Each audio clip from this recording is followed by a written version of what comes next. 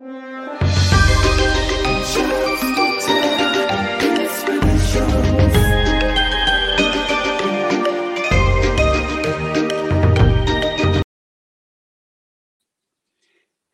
and praise the Lord. It's another wonderful opportunity that God has given us for our daily inspiration as we continue encouraging one another with the word of God. Believers and politics, that has been the topic of our deliberation, and that is what we have been discussing actually the whole of this month. The month is coming to an end, and so shall our topic be. But it is my prayer that God has spoken to you, has encouraged you, and has continued to enlighten you on what stand you need to take as a believer on matters politics. It is not always black and white. Many times it is gray, and we might find ourselves acting outside the will of God unless we pray and seek God to know what is his will and what is his desire for us such a time as this. Believers and politics. That is the topic of our discussion.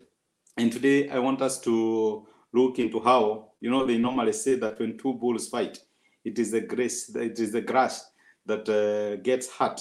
And I know that many times when politicians square it out, it is the population that unfortunately is affected. It is the cost of living for you and me that unfortunately goes up, and we find ourselves affected, unable to learn our normal day-to-day activities.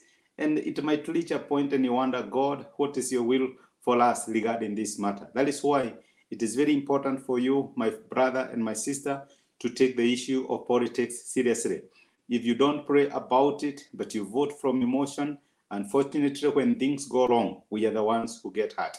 But I also want to remind us what the scripture says, that God is capable of protecting the trodden grass. And that is what the scripture tells us in the book of Proverbs chapter 18 and verse 10. The scripture says, the name of the Lord is a strong tower, the righteous run into it, and they are safe. We find our safety in God. We find our completeness in God. And no matter what happens, it is important for us to know that God, in his faithfulness, he is able to stand with us. Our future is not dependent on the political class. It is not what the politicians say or do that affects us. Ideally, our future is fully in God's heart, and it is God who makes us stand. It is God who accomplishes his purposes for our lives, even as we go to the election. May we know that God is there for us. The grass that is normally trodden or that normally gets hurt when two bulls fight, there is a God who is able to protect it. There is a God who is able to preserve us.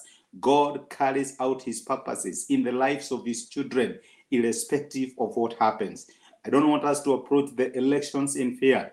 God is in control of whatever happens before the elections and even after the elections. We shall not hurt because God is there for us. God will protect us. God has already figured out a way of escape for us.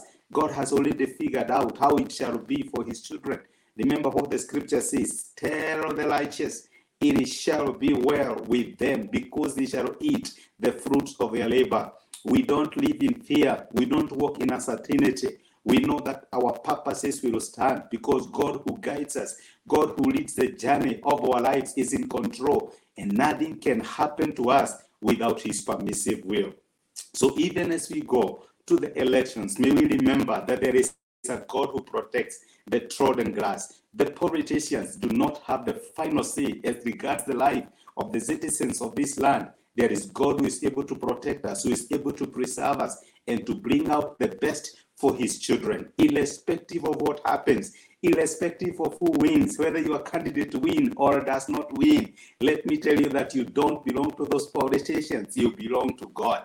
And it is God who will take care of you. It is God who will guide you. It is God who will shepherd you and fulfill and accomplish his purposes for your lives. You are not at loss because you are not an orphan.